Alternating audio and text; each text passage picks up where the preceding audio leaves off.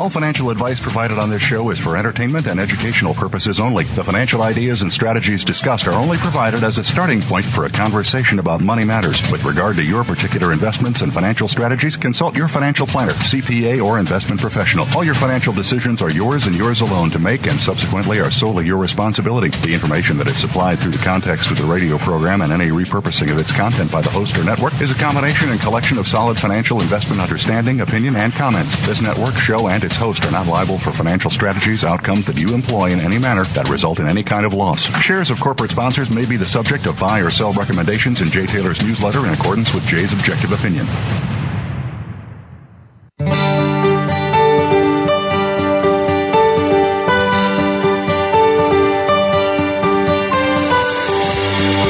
Welcome to Turning Hard Times into Good Times with your host, Jay Taylor. This hour will help investors fix issues and achieve personal gain. Now, here's your host, Jay Taylor. Welcome to Turning Hard Times into Good Times. I am your host, Jay Taylor, and I'm speaking to you from New York City on the 10th day of July, 2018. I want to thank each of you for listening to the show, making it one of the more popular shows on the Voice America Business Channel, and I want to invite you to keep sending along your questions, comments, criticisms, and praises to questionsfortaylor@gmail.com. Questions, the number 4, Taylor@gmail.com. We do want to thank our sponsors for making this show economically viable. Our sponsors for this week are RN Resources, Balmoral Resources, Bonterra Resources, Genesis Metals Corp., Klondike Gold Corp., Northern Empire, and Novo Resources. Regarding our sponsors, I should note that Klondike Gold released a few assays today that I think are very positive in that they demonstrate the presence of disseminated gold beyond the high-grade quartz veins. It potentially means that the mining costs could be significantly lower than if they had to mine narrow veins. So the market sold off anyway on the news. But from my point of view, as a longer-term investor rather than a quick-buck speculator, I think the news is very positive, and this company remains one of my top picks. Another favorite, Novo Resources, also put out news today that it is not the kind of news, though, that drives stock prices, but is important nonetheless. Novo reported that it has reached an agreement with the Aboriginal tribe with regard to that very extremely large land position that Novo controls. So not the kind of announcement that drives the share price, but very important nonetheless, and I do hope to have some market-driving news from Novo. Primarily, I'm looking forward to the bulk sample assays, and at that time, hopefully, Quentin Henning will be able to join me on this show as well. Well, I've titled today's show, The Russians Are Coming, The Russians Are Coming. Jeff Clark, Dale Ginn, exploration geologist at Bonterra Resources, and Michael Oliver are this week's guests. John Kerry warned Wall Street that if the Iranian treaty were torn up, the U.S. might find the dollar hegemony under attack. And lo and behold, just yesterday, news was announced the big 3 countries in Europe, England, France, and Germany, have agreed with Iran to commence trading with that nation without using the dollars as a medium of exchange. And after President Trump abandoned the Iranian agreement, Russia sold 1/2 of the U.S. Treasury holdings that they held. Perhaps it would be more accurate to say that the Russians are going rather than coming, that is, going out of the dollar, because in 1 month alone, in April, that is the month of April, Russia sold 1/2 of its holdings of U.S. Treasuries, taking it from $100 billion to $50 billion. Well, we'll explore Russia, their treasuries, the dump of treasuries, and other related issues with Jeff Clark to get a read on what, if anything, that might mean for the major markets. But before we talk to Dale Ginn after the first break and Jeff Clark, I'm happy to tell you that our most frequent guest, Michael Oliver, is back with me again today to give us an update on what his structural momentum models are telling him. Thanks for joining me again, Michael. Good to be back, Jay. Always good to have you back, and it's always good to tell my listeners it's olivermsa.com, olivermsa.com to subscribe to Michael's letter and to catch up with what he's doing. Well, Michael, yesterday you put out a really interesting message. Most of them are always interesting. I always find them helpful, especially those markets that I'm most involved in and care most about. But this was a message that was titled, "The Earth Beneath Your Feet is Moving. Are you suggesting a tectonic movement for the markets? And if so, which markets are having their foundations shaken by tectonic movements? Well, they all are, but the one that is probably the most confusing to most investors is the stock market, especially the developed stock markets, U.S., Europe, so forth, where there's a lot of sideways congestion for the last 5-6 months. Up, down, up, down, up, down, with no real, nothing but wheel spinning. But it won't break down. I think there's reason for that. But we do a lot of work within sectors, within markets, and not just look at the price or the momentum of price of a given market, but its relationship to other assets. So we run spreads. Now, spreads are common. You see them often. Most of the time, what they do is they overlay a price chart of one company and another company, and you'll see them go off in different directions. That's not what we do. We divide one into the other and come up with one single line, okay? Mm-hmm. So that's the spread. It's the difference between stock A, stock B, or sector versus the broader market, which is what we looked at the other day. And we ran all the major sectors of the S&P 500 against the S&P 500, and naturally, since 2016 lows, anybody could guess that the outcome is that tech led the way up. It was the outperformer, that internet led the way up, and finances also led the way up. They peaked in terms of performance several months ago, and they've had a very hard down hit in the financial sector relative to the S&P. And what's so funny recently is that, now also on the other side of that equation are sectors that underperform during up markets, and those would be things like utilities, consumer staples, and this time around healthcare. So like the XLV ETF has gone down for the last 2.5 years relative to the S&P. In other words, on a spread basis, it's not gained as much. Okay, so we had 3 that were underperformers for the last 2.5 years, and 3, PNQI, the internet, XLK, the tech sector ETF, and VFH, the financial sector ETF. We ran spreads on those. And the 3 that have been outperforming are weakening. Now, some of them are nearing levels that could totally break the 2.5-year trend down, meaning they're not just weakening versus the S&P within the context of an uptrend. They're breaking the uptrend. So not far away. And what's so curious is that over the last several-week rally in the S&P, the spreads have been going the wrong way in all 6 of those different spreads. The 3 underperforming sectors, consumer staples, healthcare, and utilities, have been rising in relative performance to the S&P, while tech, internet, and financials have been going down relative to the S&P. That shouldn't be happening, especially not across the board like that. Which tells me that the leaders aren't leading this rally. It's the dogs of the market. So the defensive plays are leading this rally. People are buying more defensive stocks than they are the S&P. So that's a curious technical phenomenon. That's why I said the earth is moving under your feet. It's not in front of your eyes. It's happening under your feet where you're not looking. And I think that spread relationship has to be watched, and we're watching it week by week in each of those 6 different sectors.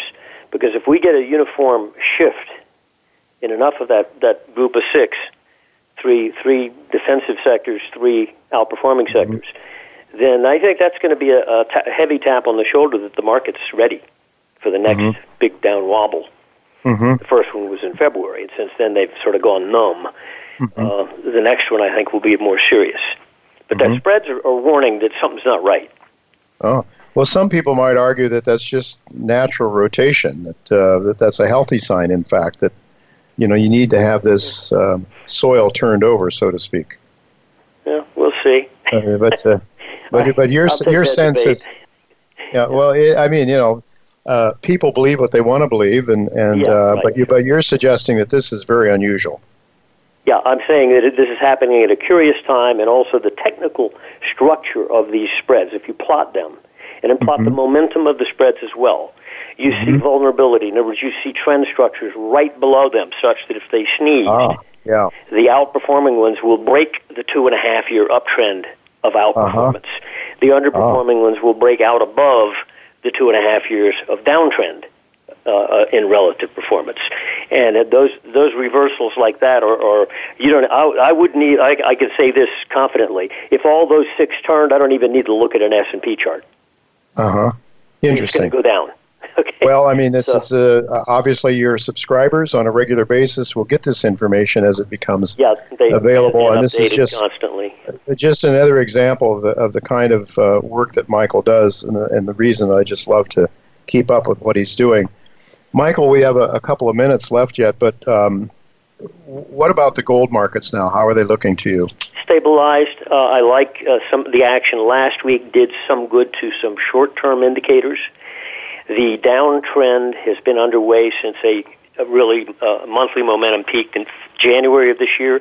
So we've had 6 months of downside pressure, and usually when you measure via monthly momentum, that's about all you get. And then, therefore, what we did is we shifted down to weekly momentum to see signs of upturn, credible upside breakage to the upside, not just rallies, but rallies that break out over something. And if you can close this week out, we got high enough intra-week to look good. If you can close the week out around 1261 or so on the August gold, I think you put your shoulder up over the curbstone. You're through. The downside's over.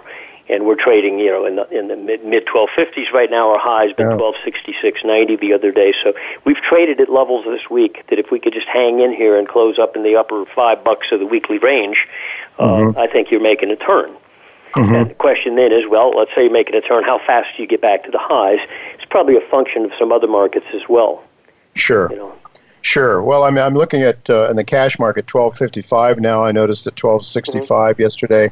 So I guess next week probably that number would come down. The number you need to these numbers adjust down each week. So what I want to see this week was a trade up to 1266. We got that, but I wanted to see also a weekly close over a certain level that was specified in the weekend report, and then that's we've seen that level this week. If we can just close the week out above it, then I've got 2 of my weeklies saying, okay, this is the shoulders up over the curbstone, and the low in the 1230s was that was it.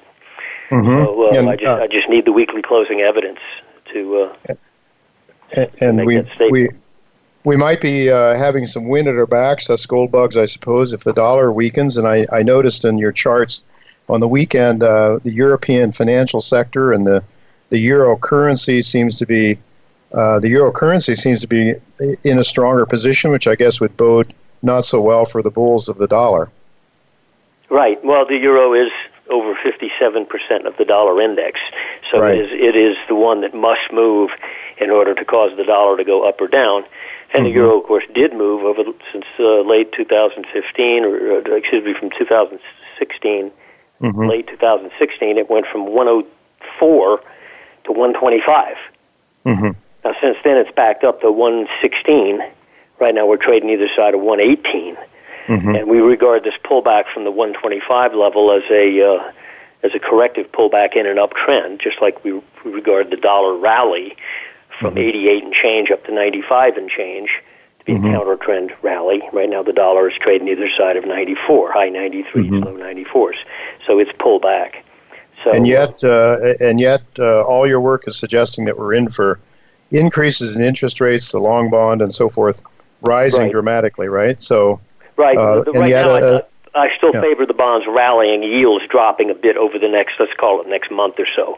But ultimately, the major trend there is down in price for the T-bonds, up in yields. We're having a counter-trend rally in T-bonds right now. Actually, it's more of a period of stability than a rally. But it's curious when it happened. When did it happen? It happened when the stock market wobbled hard. Right. So once the stock market showed vulnerability, the bond market stabilized. Why? Because obviously some money went from stocks into bonds. Right. Ultimately, those who are buying bonds will regret it, but it's one of those temporary things that happens. Yeah. Well, it's the markets exhale and inhale, as you point out, and and sometimes for a long period of time it seems to do one more of the other, but nonetheless, in the short term, it has to exhale, inhale. That's really all the time we have, Michael. Thank you so much for your insights. Thank you, Jay. As always, always a pleasure to hear your views on things because they are refreshingly different from the mainstream and what we hear every day. So it isn't always the case, folks, that you can get something that you can't get something for nothing. You get a little bit of a teaser from Michael for nothing when you listen to this show. But frankly, if you really want to take advantage of his work, you do need to go to olivermsa.com and sign up for his excellent newsletter. Thank you so much, Michael. Look to do it again next week if you're available. Okay, folks, well, don't go away because coming up next, we're going to be talking to Dale Ginn. He's the exploration geologist. He heads up that team of exploration geologists at Bonterra. They're on to the discovery of what looks like a very major gold deposit. So don't go away. We'll be talking to Dale Ginn right after the commercial break.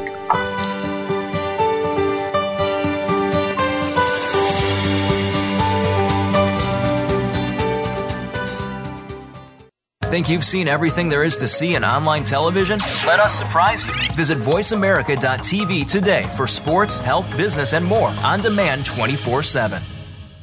A gold rush has begun.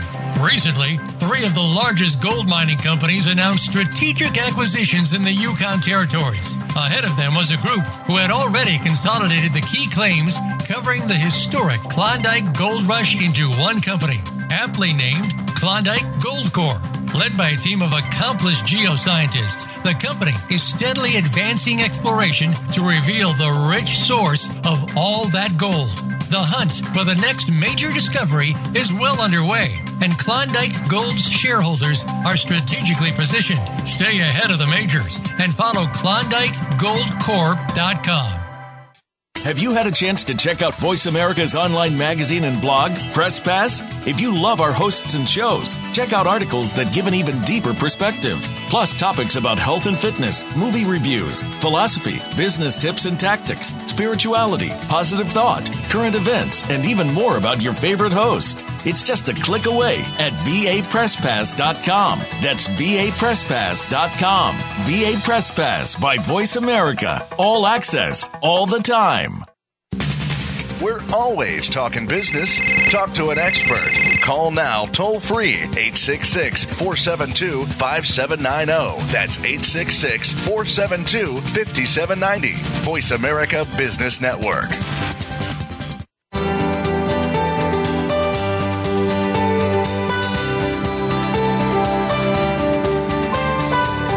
You're listening to Turning Hard Times into Good Times with your host, Jay Taylor. If you have a question or comment about today's show, Jay would love to hear from you at 1-866-472-5790. That's 1-866-472-5790. You can also send an email to questionsfortaylor@gmail.com. That's questions, the number 4, Taylor@gmail.com.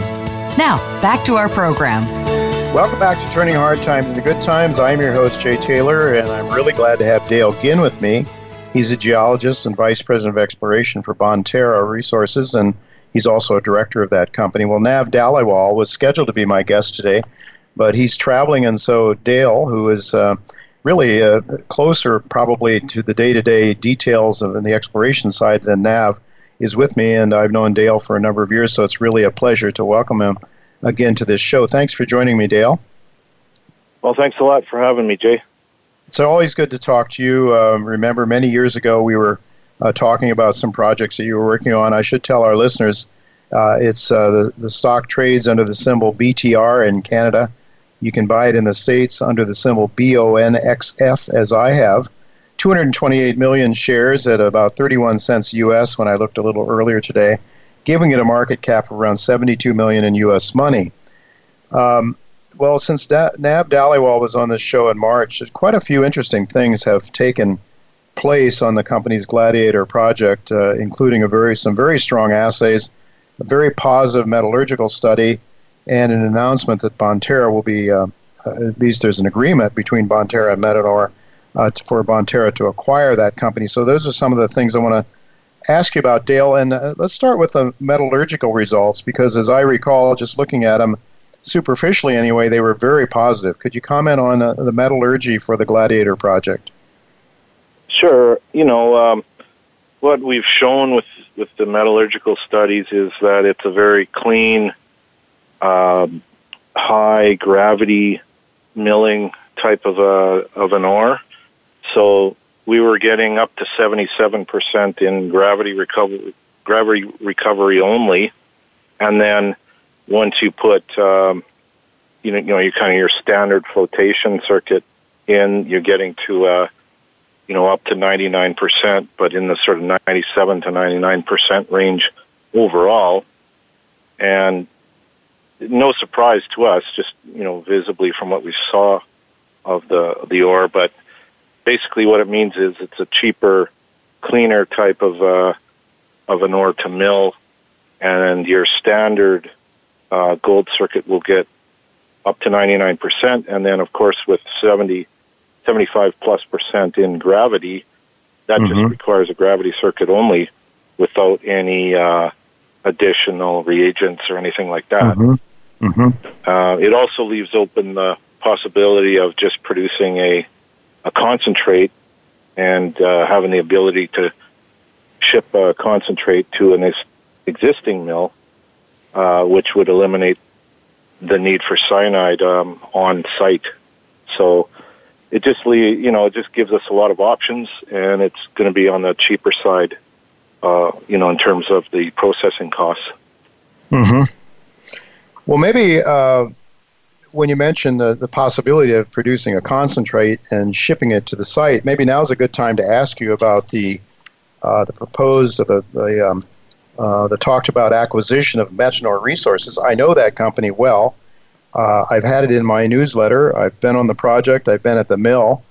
How far is that mill from your project, from the Gladiator? It's about 100 kilometers, and we have road access already to their mill site at the Bachelor project.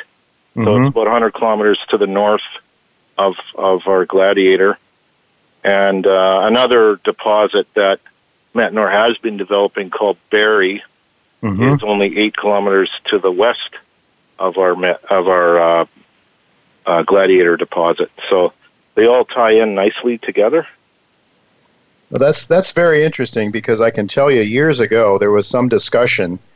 They actually had sent some ore down to the mill from Barry down to their mill at Bachelor.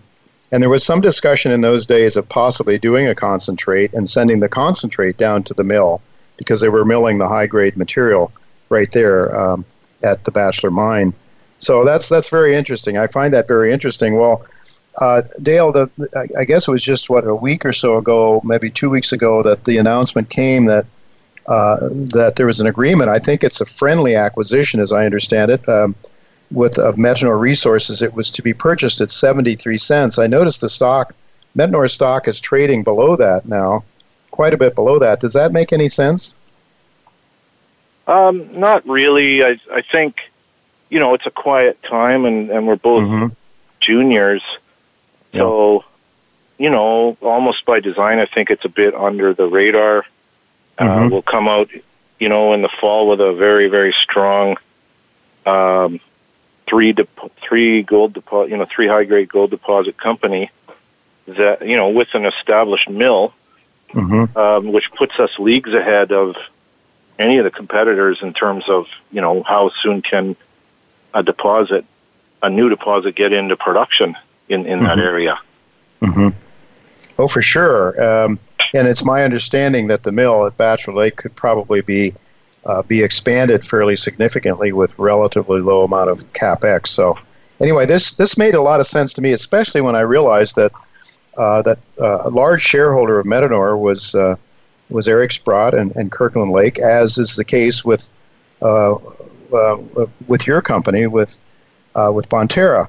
And so it seems to me that maybe there's something bigger. The somewhat mid-sized fish comes along and swallows a little guy, and then that fish gets swallowed up possibly by somebody big like Kirkland Lake. I don't know. I mean, maybe I'm just dreaming, but this is something that looks very interesting to me, and it just seems like maybe there's something like that in the cards, but I suppose you can't comment on that. No, I mean, what we're doing is, obviously we have some very good common shareholders, right? With Kirkland Lake, Eric Sprott, Van Eck, and we've got the support of them in doing this deal. But it's a job of every junior to find and develop deposits and consolidate and de-risk projects, right? And sure, if someone with bigger bigger pockets and bigger capacities can come along, that's fine, right? Yeah, it could be. It looks very exciting to me, and it's one more reason of many that I've personally thought it might be a good idea to own some shares of Kirkland Lake, but that's another story completely.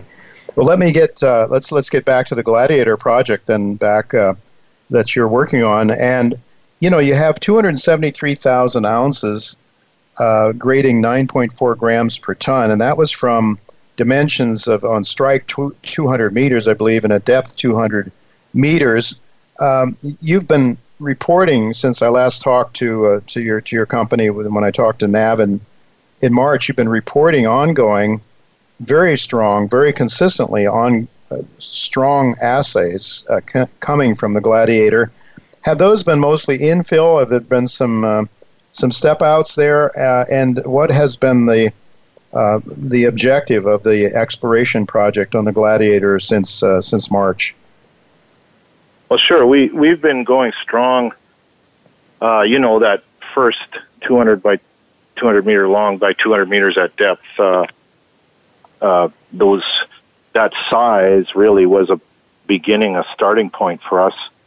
We've now increased the size along strike to over 1 kilometer, and we've drilled as deep as 1.2 kilometers in depth. But the key thing, I think, is that we've had very consistent results.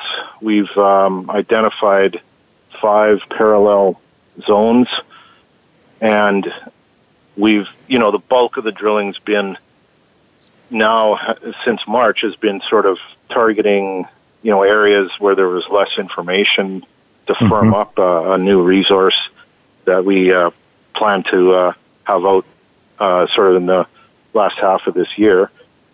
And so overall dimensions, you've got a kilometer long zone by, say, between 800 meters and a kilometer deep, and then there's 5 different parallel zones within that.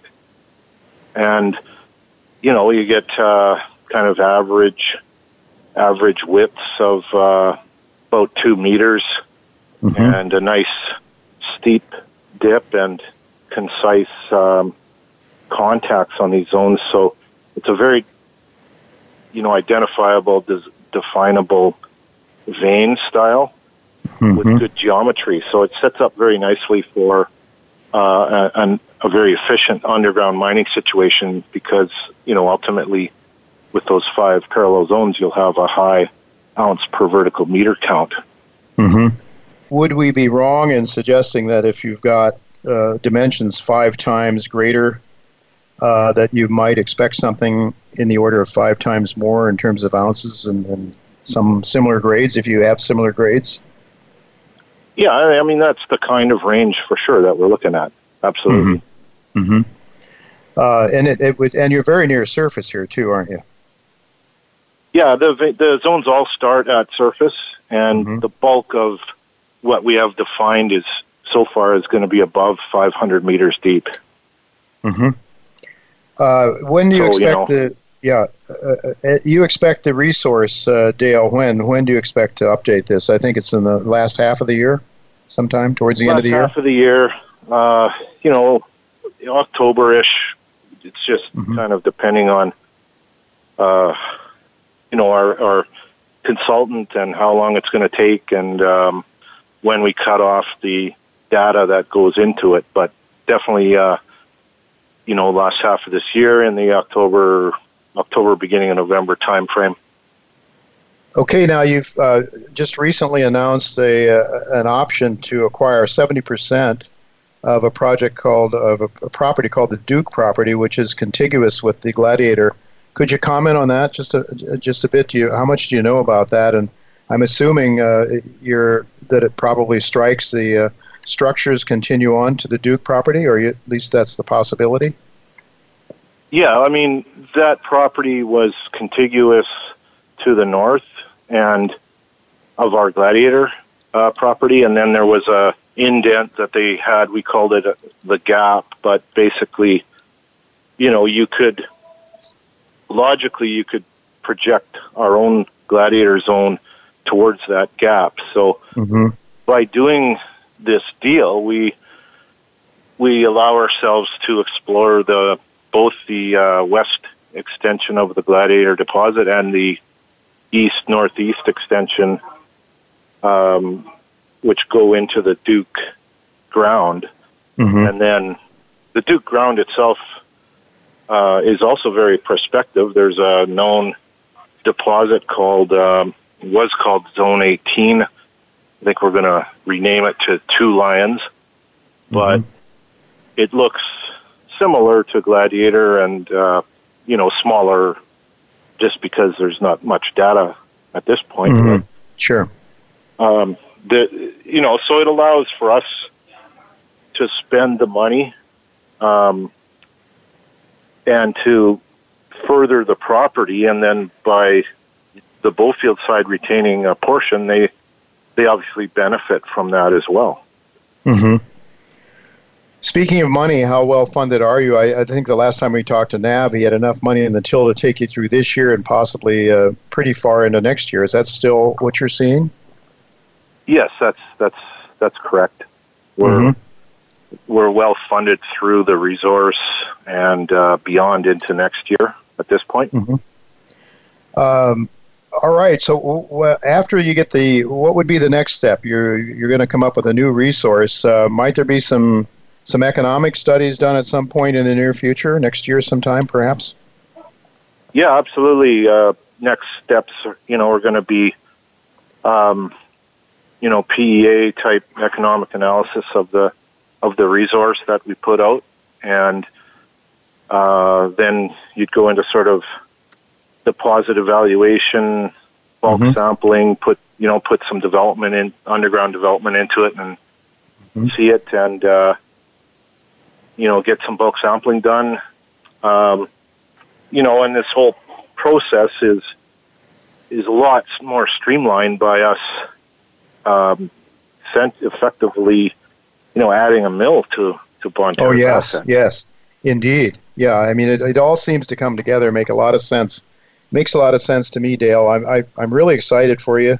It looks like you're onto something very significant here, obviously. And I don't think the market fully appreciates what you're doing, so that's why I think there's most certainly likely to be some upside from the share price from these levels. And I just wish you all the best.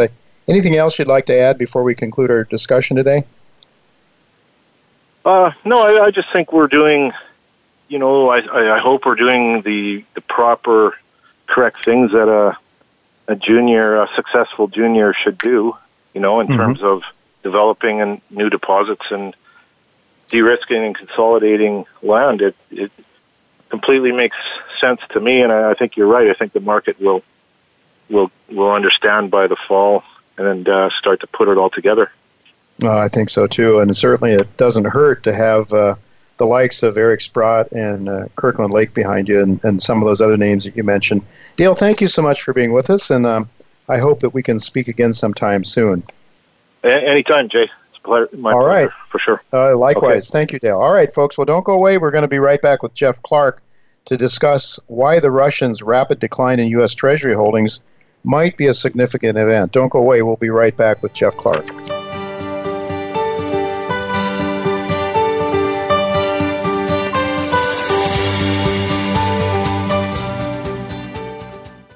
Become our friend on Facebook. Post your thoughts about our shows and network on our timeline. Visit facebook.com/Voice America.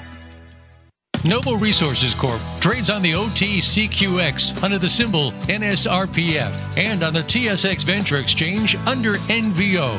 Its flagship assets are located in the Karatha region of Western Australia, where they are currently drilling and trenching their Purdy's Reward project. In addition, Noble has partnered with Sumitomo Mining Corporation to advance its Beaton's Creek Gold project toward production. With over $70 million in cash and strong shareholder support from the likes of Kirkland Lake Gold, Noble is well on its way to establishing itself as one of the top junior explorers and developers in Australia. Have you become a member yet? Sign up now to become a member of Voice America. It's always free and easy. Plus, you get to take advantage of some great member benefits. Get unlimited access to millions of hours of on-demand content across all of our channels. Keep track of your favorite episodes, shows, and hosts in your own customizable library. Find out what shows you might be interested in based on your favorites. Plus, you get insider access with our newsletter. Membership gives you more. Sign up at voiceamerica.com and click register at the top right. When it comes to business, you'll find the experts here. Voice America Business Network.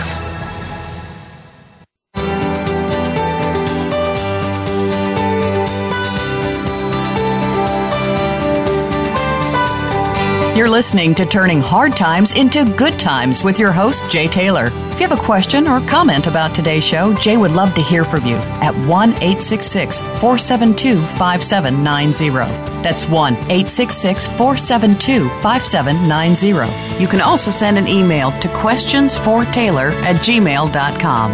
That's questions, the number 4, Taylor@gmail.com. Now, back to our program.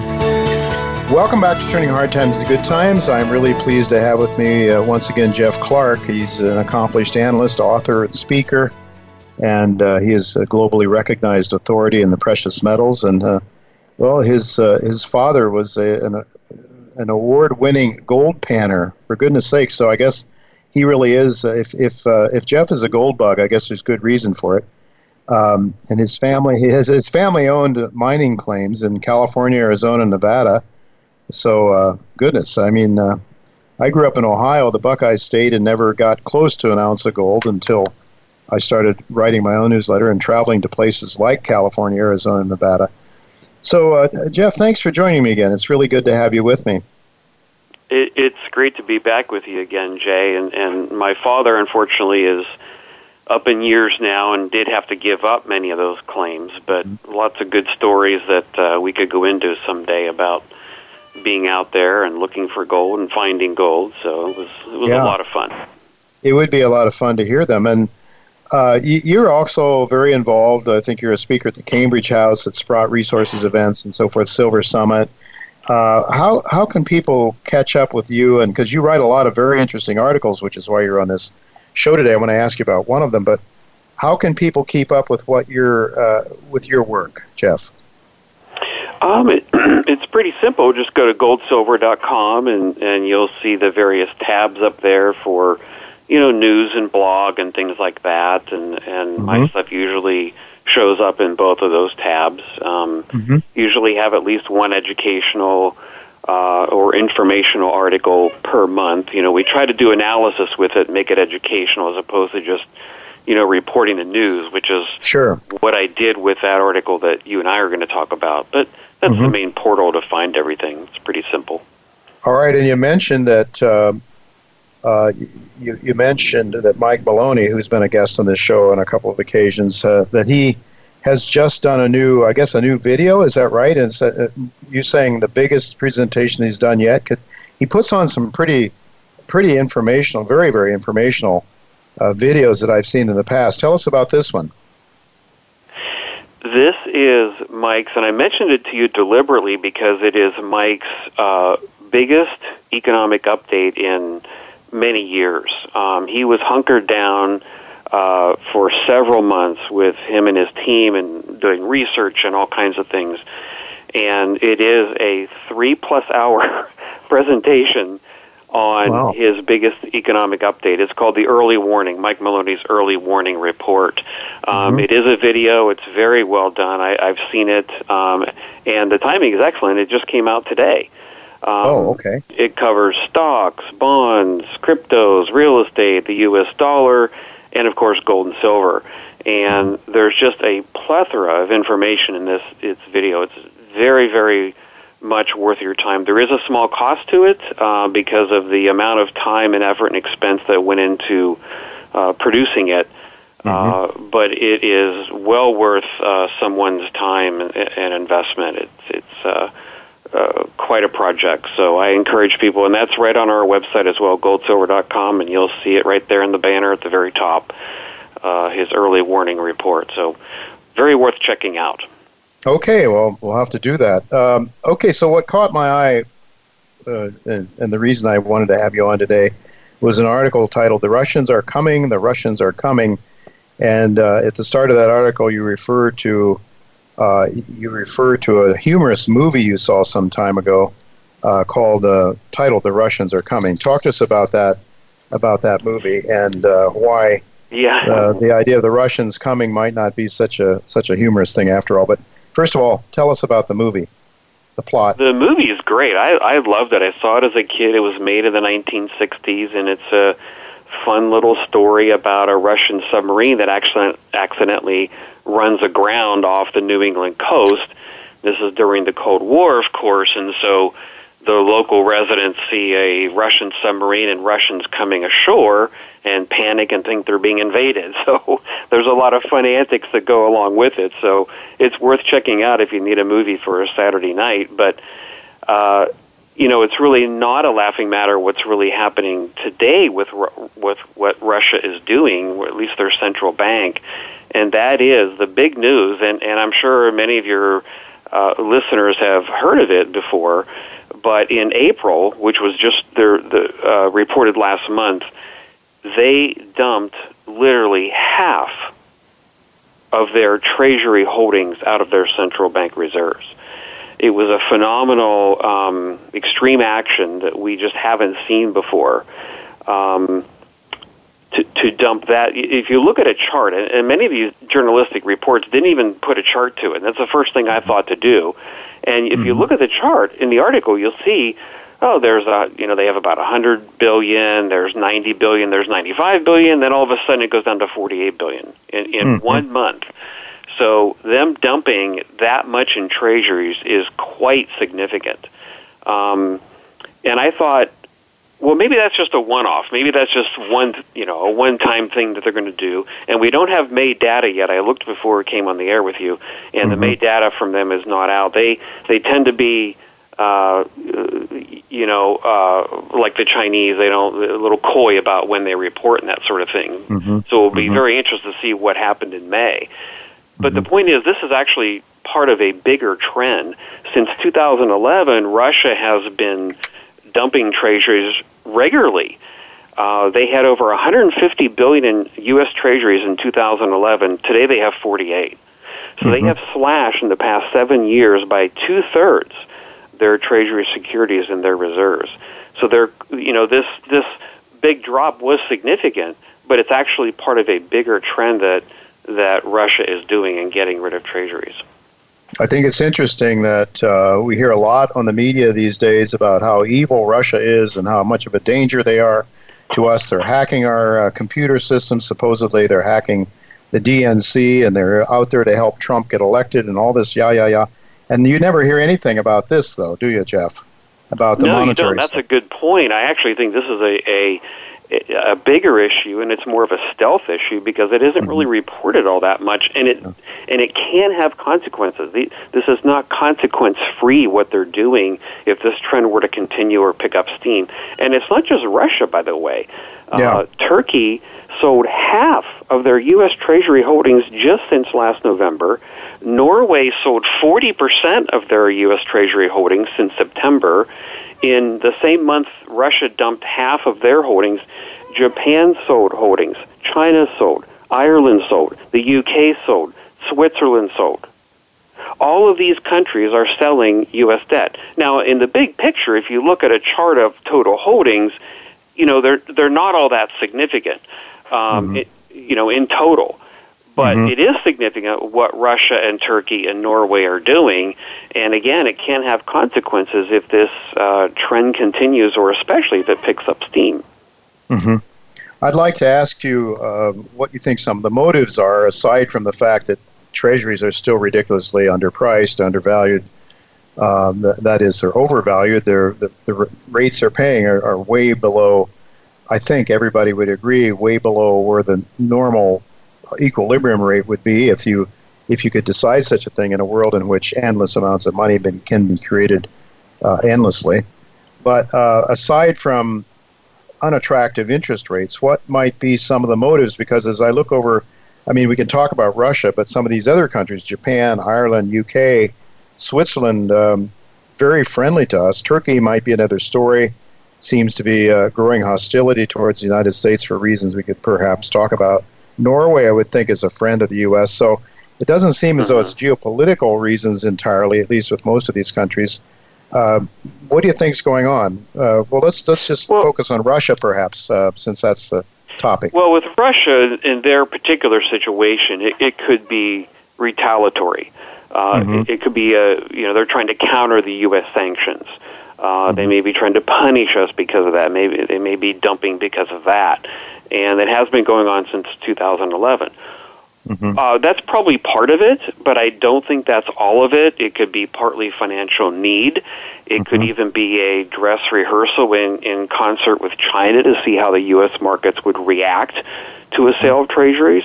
But I think the point here is that the motivation behind it doesn't really matter because the effects are the same. The fallout of this would be just the same whether or not, the motivation is retaliatory or not. And I think that's worth talking about. We should probably talk about that. Because, absolutely. Let's talk about the repercussions. The United States is running with under Trump. I think David Stockman was talking about it on this show some time ago, about $1.2 trillion.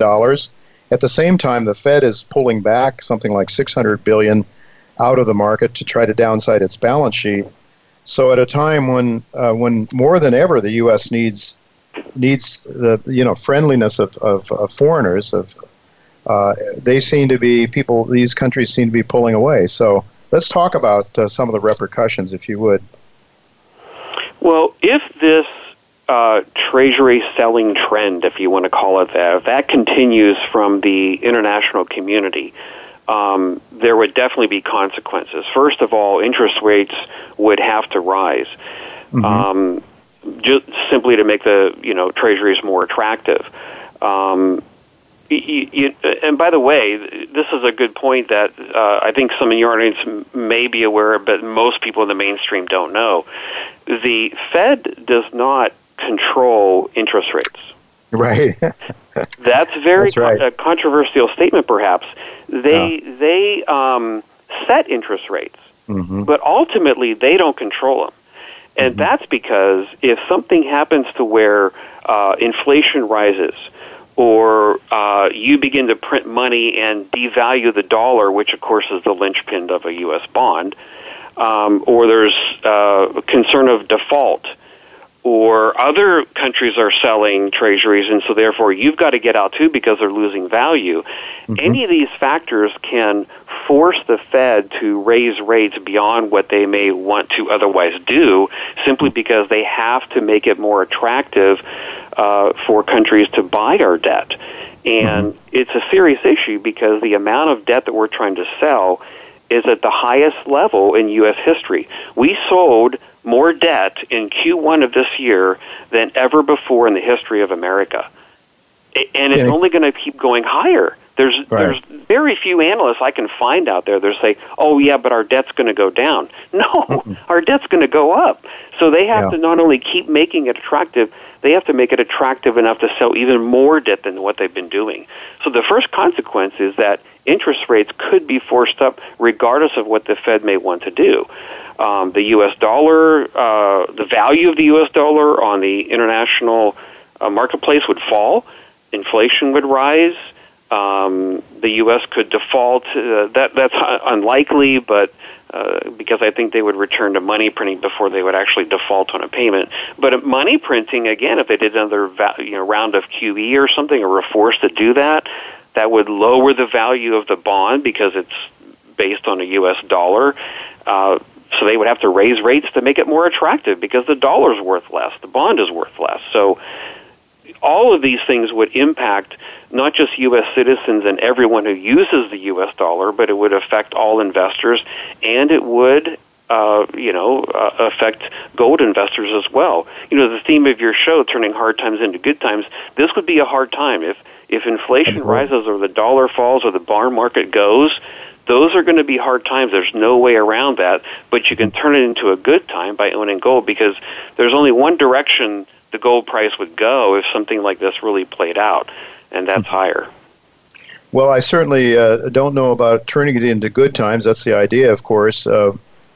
My idea is that at least you'll feel less pain if you own gold. Most likely, financially at least, you'll feel less pain than if you don't own it. I would suppose that you and Michael agree that silver also will be a good asset to own. Oh, absolutely. That's more affordable to the masses, so I think there actually will be a bigger rush into silver than there will be to gold. And silver has its own dynamics that are going on. It's such a small market and getting smaller all the time that, it will be more volatile than gold, which means it will go higher like it has many times in the past than gold will in the next, whether it's a bull market or some type of crisis environment where people literally rush into gold and silver. I think silver will easily outperform gold.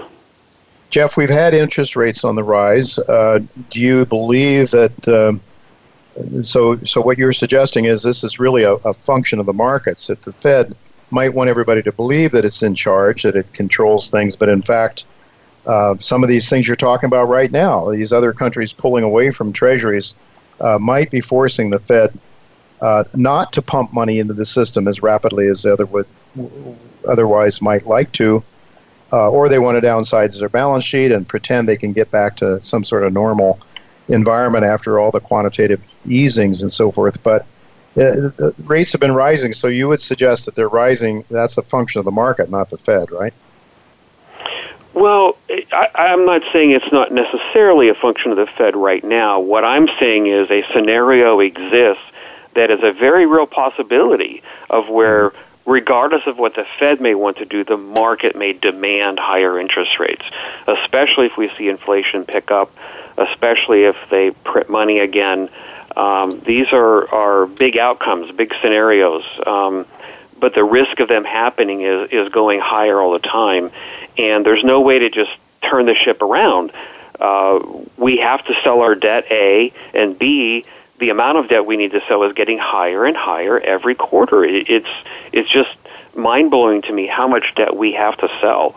So what I'm suggesting is that this is a trend to watch, not just what Russia is doing, but what other countries are doing as well. Because, oh boy, it could be an ugly world if we can't sell our treasuries and are forced to raise rates to make them more attractive for them to be sold.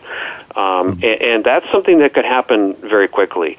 Just like the surprise with what Russia did in April, we could see something like that take off very quickly. So, for me, I feel much better off financially by owning physical gold and silver than I do by, buying bonds or something like that.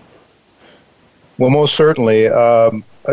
With the little bit of time we have left here, Jeff, we're looking at Russia building up its gold reserves. China has been building up its gold reserves. As you say, they're a little bit coy, China and Russia both, perhaps about exactly how much they own. A lot of people that I talk to believe that China owns an awful lot more gold than they're pretending they own. And then we have the Shanghai Petroleum Futures Exchange and the Shanghai Gold Futures Exchange. Do you see China, Russia, Iran, some of these countries that are not the closest friends of the United States, shoring up their own gold reserves in part as a defensive move and as a move to perhaps become less dependent on the dollar and trying to set up their own financial system to a great extent so they don't have to be cry uncle to the United States all the time? Yeah. Yes. The point with that is that the mechanism is now in place.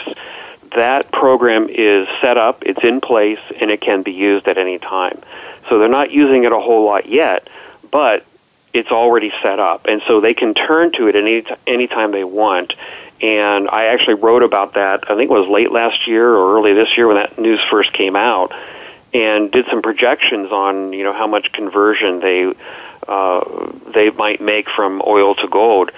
And, in virtually any scenario, there's just not enough gold supply to go around if these countries decide they want to convert some of those reserves to gold. So there's another factor that we could spend a lot of time talking about. But the point there is that if they do feel like they want to get out of the dollar and they make a concerted effort to do so, regardless of the reason, that could impact the dollar very heavily, and also, of course, be good for gold simultaneously.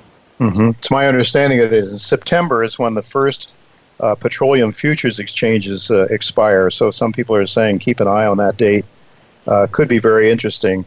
We'll see. It could be very interesting. And September is obviously, as many people know, the best performing month of the year for gold. So for gold, right.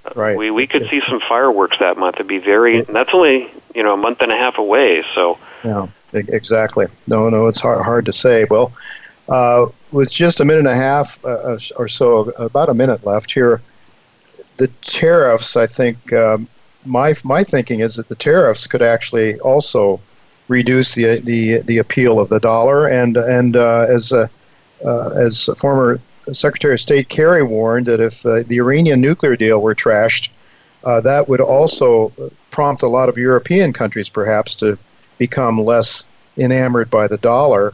Any thoughts on those two ideas? With about a minute left, about 30 seconds left, actually. Yeah. I think either of those things could play out. I don't put a lot of stock into what a politician, says publicly, because they have their own motives and self-interest and that sort of thing. But I think the U.S. dollar clearly is at risk and is not, going to be able to sustain itself over a long period of time. I think the issue is, do you want to denominate some of your savings in a physical hard asset, or do you want to denominate it in a fiat currency that is seeping value now and is likely to lose a lot of value in the future? All right, we'll have to leave it go at that, Jeff. Thank you so much for your insights. Very, very interesting. Folks, go to goldsilver.com to catch up with Jeff and his frequent missives there.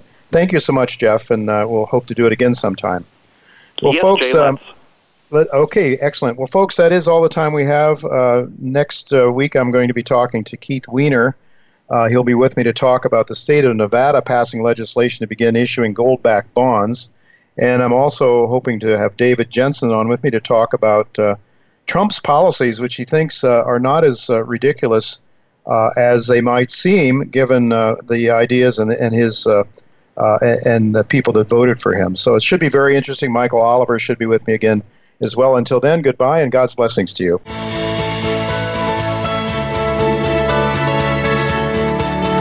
Thank you again for listening to Turning Hard Times into Good Times with Jay Taylor. Please join us again next Tuesday at noon Pacific Time, 3 p.m. Eastern Time on the Voice America Business Channel.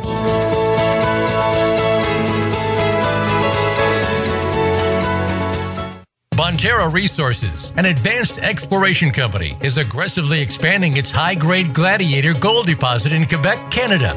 Over the last 12 months, Bonterra has raised over $60 million and has attracted strategic investors Eric Sprott, Kirkland Lake Gold, and New York-based Vanek Gold Fund.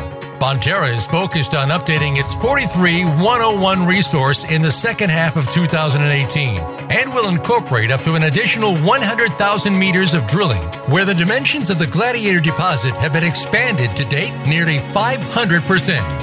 Bonterra trades in Canada under the symbol BTR and in the U.S. under the symbol BONXF.